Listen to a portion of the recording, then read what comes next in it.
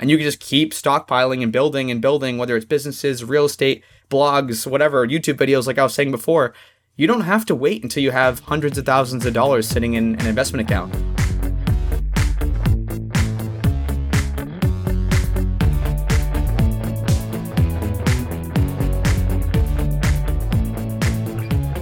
Welcome to The FI Show, where you get a behind-the-scenes look into financial independence. Here's your host, Cody and Justin.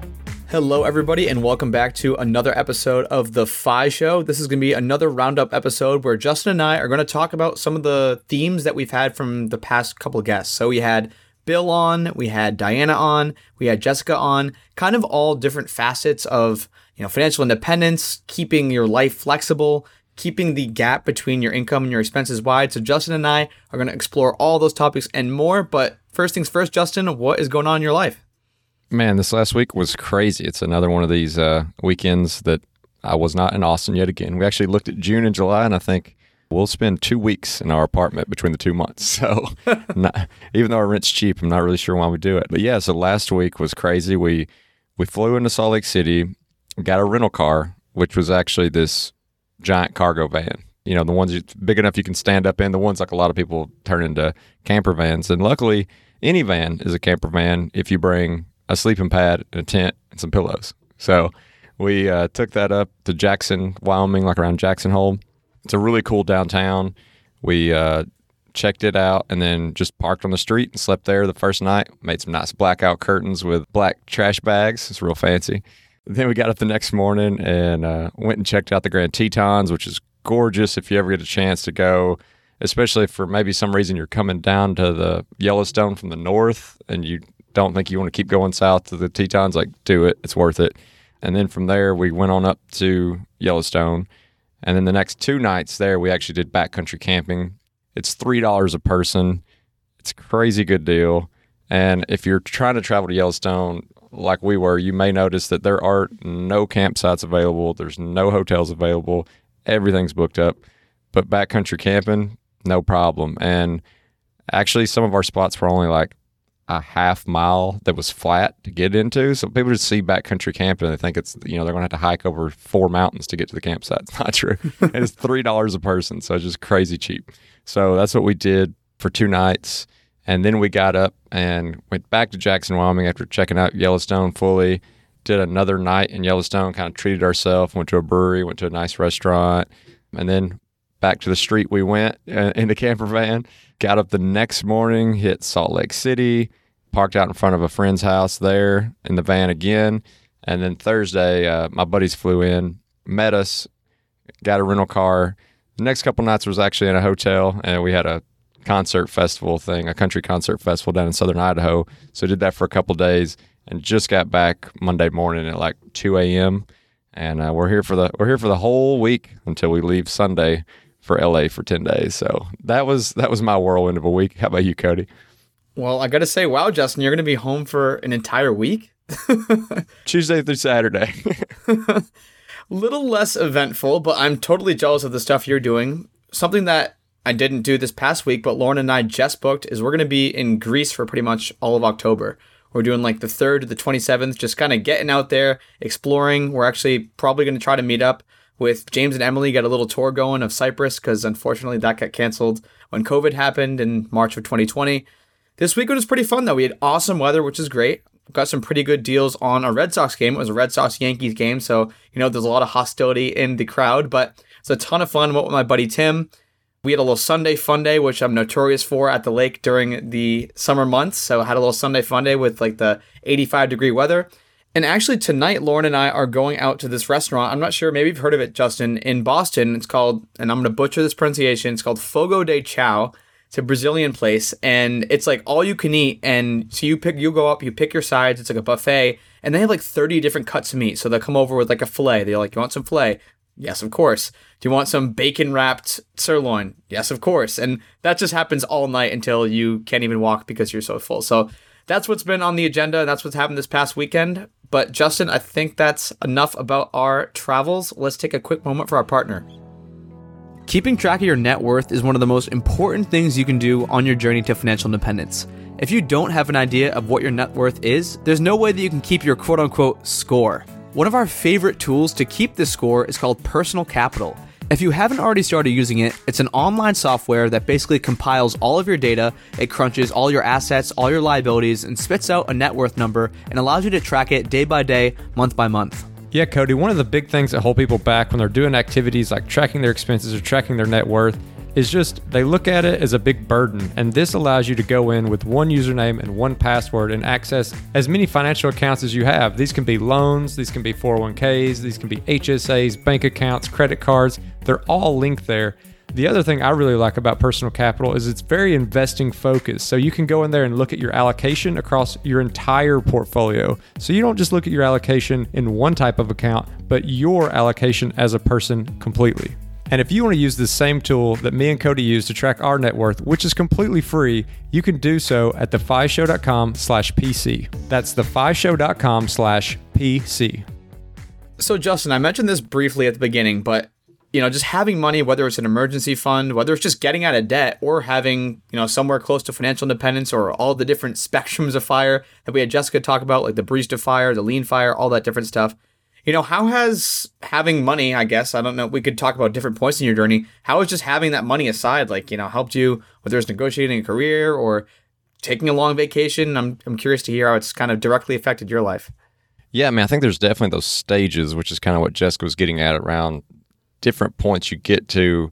You should feel different amounts of freedom and you should be a little more comfortable with riskier things and treating yourself more or, whatever it might be. And so I think, once I remember getting what to me was like my first good job, which is when I got into the Air Force, I was bringing home around $40,000 after taxes, got a car, got an emergency fund, and then things started opening up in my mind. I'm thinking okay, now there's some things I can actually do, because before that it was always just let's pay for college, let's pay for what's in front of us. There was no thought about anything outside of really necessities. And so that was kind of the first step. And then as I got a little further down the road and as I get out of the Air Force, I'm sitting at a point where I'm on the job hunt, but I'm not freaking out about okay, I got to have a job tomorrow. I'm picking which job is going to be the best for me, because it's not worth it to me to just miss out on a week or two worth of salary to not get the perfect job, or at least the best job that I can.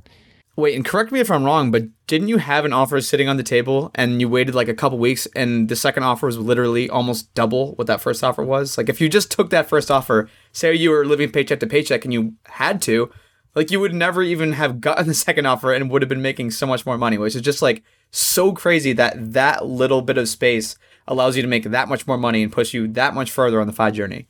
Yeah, and it also, you get that first offer and then you sit on it a little bit. In my case, I happened to get a second offer and I just got the wheels turned. It's well, maybe there's more out there. And so I tried to drag my feet as much as I could and give myself as much time until I could really see the full landscape, what was out there. And yeah, it ended up being almost double, which was a great difference between salaries. And I don't think it was just oh, well, the other one you started lower, but you would have worked your way up quickly. I don't think so. I don't think I would have ever even gotten close, no matter how long I worked there.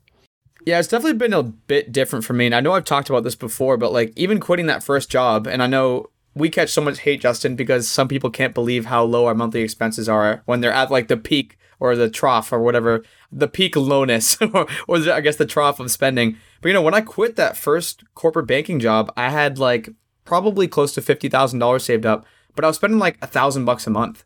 And so some people are richer people who are wealthy, people who have a lot of money are $50,000. That's crazy for you to jump ship and leave that job. But to me, I'm dude, this is 50 months of freedom. That's insane. That's 4 years if I keep these expenses the same month over month. So that's another super important thing.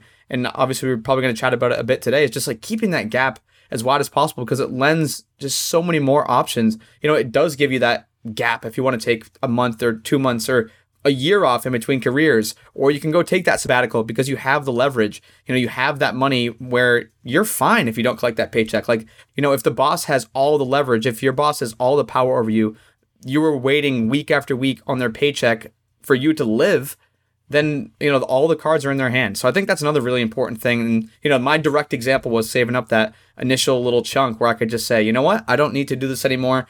if you want to let me go, but I'm going to go try this entrepreneurship thing and see how it works out. And it's been a pretty crazy, awesome journey since. Yeah, and I think one thing you said there, we're talking about like making sure your boss doesn't hold all the leverage or all the cards. I mean, even recently, like that really worked out in my favor because I'm not scared to say what I want to say to my company because I'm not like terrified that they're going to fire me. A, I think I do a really good job. I don't think they would. But B, like, I just don't have to be scared. I know if it takes me a few weeks or a month to get another job, not a big deal. And I started realizing that I was being paid less than some of my coworkers, even though like my numbers, we are part of the sales organization. We're fantastic. I was carrying more quota than most of the other people. And so I wasn't shy about saying, I really want to fix this. Like, I think that I should be making at least as much as everyone else. And it eventually led to that. It eventually led to me having an opportunity to move teams and get that salary up to where I thought it should be. Now, if I was like, maybe I was carrying a lot of debt and I was really nervous about it, I don't know that I would ever had the guts to just speak up and say anything. I probably would have been afraid to rock the boat. Yeah, I think that's really true about kind of speaking your mind. I think honestly, you have been one of the people who have said it, but you are a better employee sometimes. Like when you have the money and you don't have to just do everything the boss says. You're like, hey, listen, I think this is not a good idea for X, Y, and Z. Or, hey, I think we should start implementing this because I've seen this with the customers or I've seen this with the clients, whatever role you might be in. But even with, like, I've been working on the Millennial Money site. I've mentioned this before as a contractor with Motley Fool. And, like, I can work and kind of do the things I think are best. And I can voice my real opinions without fear. Like, I know that people are going to respect my opinions. I know that, in the worst case scenario where they're like, Cody, we don't need you anymore. That's fine. I love the people on that team. And I don't know if any of them listen, but you guys are awesome. But, I could step away and be completely fine, which is just such a freeing feeling. Whereas if I was living paycheck to paycheck, I would not be able to. I mean, maybe there are some people who are living paycheck to paycheck. I'm sure there are people who are living paycheck to paycheck who voice their opinion with no fear. But those people are a bit crazy. I do like having the cushion where I would be fine in the scenario where, the income isn't coming in for a few months. You know what? I think another thing that's kind of interesting as far as just trying to think about it from a journey perspective and thinking about getting to a point to where you could actually just live off 4% of your income, because that's, for most people, it's a large sum of money that you have to get to. When you're first starting out, it can feel like you're just never going to get there. Even if you do have low expenses, like to feel like you can actually get to a point to where you never have to work again. But I know Doug Nordman will always say humans are just terrible at visualizing compounding interest and like really understanding what that hockey stick like curve looks like.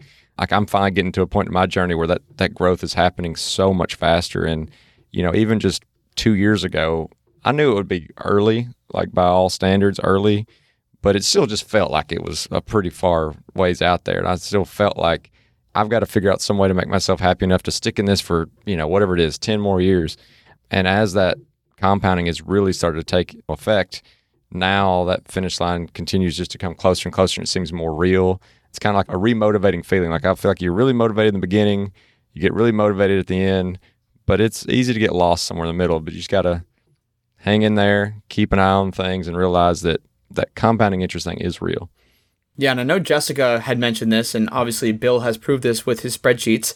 But, even someone, let's use you as a case example. I mean, you recently hit financial independence at your current spending level. Even, let's just call it a clean number for easy math, like $500K at 30. I love using the rule of 72 when I'm telling people about investing because it's insane. Like it seriously doesn't seem real. But you're 30 years old, 500K, using the rule of 72, assuming call it a 7% return.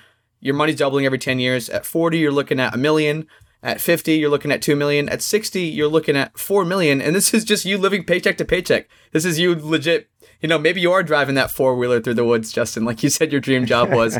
Just, I don't know how you'd make money doing that. Maybe a four-wheeler tour. I'm not sure, through some really cool forest, and you're just covering the base expenses. But, when I look at the spreadsheets and the compound interest calculators, those numbers are just mind-boggling to me. And it's crazy how people don't get this information sooner. Most 25-year-olds, most people my age, they're not getting this information. But if you said, hey, save $100K by the time you're 30, over the next 5 years, a lot of people are making money during those years, mid to late 20s. Like usually people are out of college at that point. They're in some kind of steady career. You're going to have millions of dollars by the time you retire if you just get those couple of years right in your 20s or maybe early 30s. And yeah, man, I don't know. That stuff's just crazy to me. So definitely understand where Doug Nordman's coming from, because even I sometimes have trouble conceptualizing the amount of money that I'll have from just sitting on it and letting it sit in an investment account. Yeah, and I mean, I know that, obviously this whole podcast isn't about compounding interest, and neither one of us have kids, but I was actually thinking the other day, about some people that I know who spend like tons of money on their kids going to private, like elementary schools, and I was like listening to some podcasts about that and things, and, I think if we could create a culture to where, when you're thinking about investing for your kids' future, like obviously you want the best for them, but a lot of times it's because you want them to be financially stable. Like you want them to be in a good elementary school so they get into the good college, so they get a good job. Imagine if you took those. I mean, a lot of these things are $15,000, $20,000 to go to first grade. Imagine if you took that money at that age when a kid's 6 years old and put that in an investment vehicle that could start doubling, and you start thinking about that rule of 72. By the time they got out of college, they would already be retired. Like they wouldn't even need the job they went to college for. If you did that versus spending just so much money on private schools and expensive colleges and things like that, if you invested in them in a different way, in a more direct way, I personally think that would be my angle if I had children. I know it's like, it's easy for you to say, Justin, you don't have any kids, but I just think it's an interesting idea if we started seeing that happen more often. So Justin, while you were talking, you got me thinking, and I'm just like, okay, what does it look like if someone, in that scenario, they're paying, call it $10,000 a year for some kind of private school. And I just made it from 0 to 18 to make it clean math. Maybe they're not going to a private school when they're 1 year old, but we're just going to do that to make it easier because I just literally did this on the fly. Okay, so if you contribute $10,000 a year for 18 years at a 7% return, just compound it annually, and then you give it to your kid, it's $340,000. That's at 18? This is at 18. You tell this kid, you're like, hey, if you keep this money invested and just wait till you're 65, guess how much it's going to be? I was blown away because I also did this while you were talking. When they're 65 years old, they will have $8.175 million. When people hear like, oh, that's a trust fund, baby. You don't have to be Warren Buffett to make your kid crazy rich by the time they're retired. It's just $1,000 a year, or $10,000 a year, I should say, for the first 18 years of their life. And that might seem like a lot. Obviously, you can scale these numbers down or up depending on your specific financial situation. But just showing the power of that compound interest and how important it is to get the money in there as early as possible. I just thought that was that's an insane number. Imagine an 18-year-old who, maybe you just don't tell them about the account and then they all automatically unlock it when they're 65. Obviously, there might be some moral issues there, but man, that math gets me all. Well, the other thing is if they get any kind of job and are reasonably frugal, I want to be willing to bet that by at least 35 they're retired. You're not even thinking about 65. I did want to talk a bit about, and this is something that I've advocated, and this is cash flow FI. So, this doesn't have to be the full FI experience. Like you can still pull from a nest egg, use the 4% rule that Bill has so graciously done hundreds or definitely thousands of hours of research on. But cash flow FI is kind of the way that I started moving toward. Like I was like, I don't really want to save up this big nest egg. And as many of you know, as I just talked about, I quit corporate America pretty early. But cash flow FI, there's so many different ways to do it, like buying real estate. So you have this monthly repeating income from your renters, or even owning something like a course or a website or a podcast or something that just or a YouTube video, something that lives indefinitely that spits out some kind of monthly return. And, that return may dwindle over time and you might have to, add different things to that cash flow FI. I've actually heard Zach from 4 Pillar Freedom talk about this. He's like, if you start a blog and each blog post is making, $50 a month from whether it's affiliate revenue or ad revenue or sponsorships or whatever. Obviously, this is just one example. Not everyone are bloggers. But, it's not much, $50 a month, whatever. You could make that doing anything, Grubhub, DoorDash, other active income ventures. But you have 100 posts on that site that are making, $50 a month. Now you're looking at $5,000 a month in passive income, which is pretty crazy. And that's just one vehicle to kind of reach this cash flow FI, something where you're not actually trading your time for money. So that's something that's really intrigued me. That's definitely a rabbit hole that I've gone really deep down, trying all sorts of different side hustles that are going to make me money basically while I'm sleeping that might need some maintenance. So maybe call it semi-passive income, because I'm sure there's going to be the people that are like, real estate's not completely passive, but if it's 4 hours a month, like I think Dustin Heiner had mentioned for his properties, that's pretty passive. I think we can put that in the passive bucket, even if it is taking him a little bit of time. So I don't know, that's just another really interesting thing to me. And you can couple this with the traditional nest egg 4% rule retirement, but that can just, hyper accelerate things. Like if you have $3,000 or $4,000 coming in your mid to late 20s, and you can just keep stockpiling and building, whether it's businesses, real estate, blogs, whatever, YouTube videos, like I was saying before, you don't have to wait until you have hundreds of thousands of dollars sitting in an investment account. Yeah, I don't know, man. I don't know what your thoughts are. It's exciting stuff to me. Yeah, I mean, I know like with my situation, I don't have a ton of the, those kind of cash flow things, but I do respect the fact, that, that's a great way to go and that you can do both at the same time. Jessica talked about how someone who, want to just walk dogs and things like that, and they realized that they could make enough money on that to couple with their nest egg to be financially independent. Imagine you spend $40,000 a year. You don't necessarily have to have $1 million in an investment account with that 4% rule. You could have $500,000 and then find some more side work that makes $20,000 a year. You can couple them together and you can kind of wean yourself out. You can kind of keep building up that nest egg as you're doing little things, and then eventually you don't even have to do the little things. Or if you can find some of those resources that literally don't take any active income, that's huge as well. I know just as like a part of caution, a lot of things we've heard from a lot of people especially who create content, is just like, don't put all your eggs in one basket and make sure you own whatever it is and make sure you're not 100% reliant on someone else or some other system. Because let's say Google changes their algorithm, YouTube changes their algorithm, whatever it might be, you don't want to be just like out of that instantly, and you just want to be aware of that. But it is definitely a great tool, and it's something where as you start feeling more comfortable pulling back on the hours you work in a traditional job, that frees up some time for you to get out there and get creative. Like you may not know right now, what in the world would I even do to get some of this kind of passive income? But when you have a little more free time on your hands, I want to say you'll find something. Almost no one will actually retire and just never make a penny. It's going to happen. You're going to make some money somewhere. Yeah, especially with that stuff where you're just trying your hand at something new, like you just mentioned, Justin. I mean, most people, myself included, I had no clue what I was going to do when I first kind of just like jumped into entrepreneurship. I was like, I'm going to start a blog, and I kind of know what affiliate revenue is. I have no idea. I kind of know what ads are. I don't really have any idea, but I'm just going to jump in and do it. And I think that's important too, is the skill building. Like as you start to try your hand at all these new things, it doesn't matter if you spent 100 hours trying to learn coding or trying to build websites, and maybe you didn't make any money and you're trying to build this like passive income vehicle. Now you have this whole new skill set that you can monetize in the event. And it's another buffer. It's not a financial buffer like we've been talking about this whole episode, but it's another hedge against losing your job. It's another hedge. Like, if you do get laid off and you can't find work for another 6 months, now you have this new skill set that you can figure out a way to monetize. So that's another reason why I'm a huge advocate for that, trying to just, figure out cool ways to make money, whether it is passive or active income. Like Justin talked about, you can have that like filler, that barista fire thing where you're just walking dogs, or you're a barista at Starbucks, or you're riding four-wheelers through the woods, whatever that thing might be for you.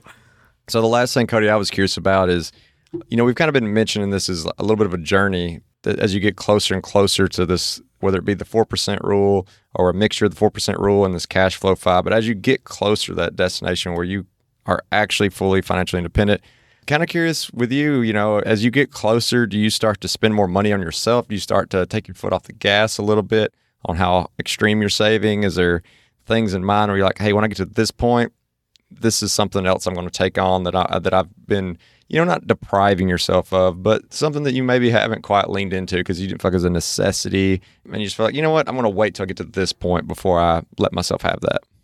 Probably primary residence is the biggest one right now. So as longtime listeners know, like at the lake house, which is like literally a 2-bed, 1-bath, small cottage, it's like 900 square feet. It is sweltering hot in here. Like just the bedrooms have AC. If I wanted to spend a lot of money and like have the nice things for myself, I'd probably spend money, blowing in insulation, getting this thing, souped up. And even the other place, like we still kind of live in our rental property. It's like a 1-bed, 1-bath.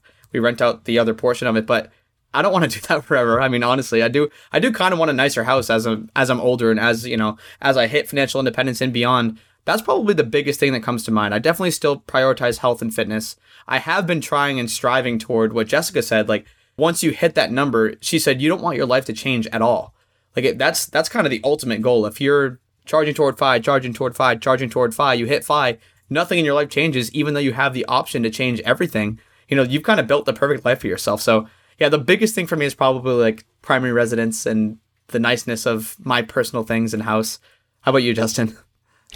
Well, I think the most recent thing, or like probably one of the biggest things, is actually a vehicle. Like I don't know. I love cars, and this is not like the most sexy car by any means, but I've had this Ford Fusion hybrid for, 8 years now.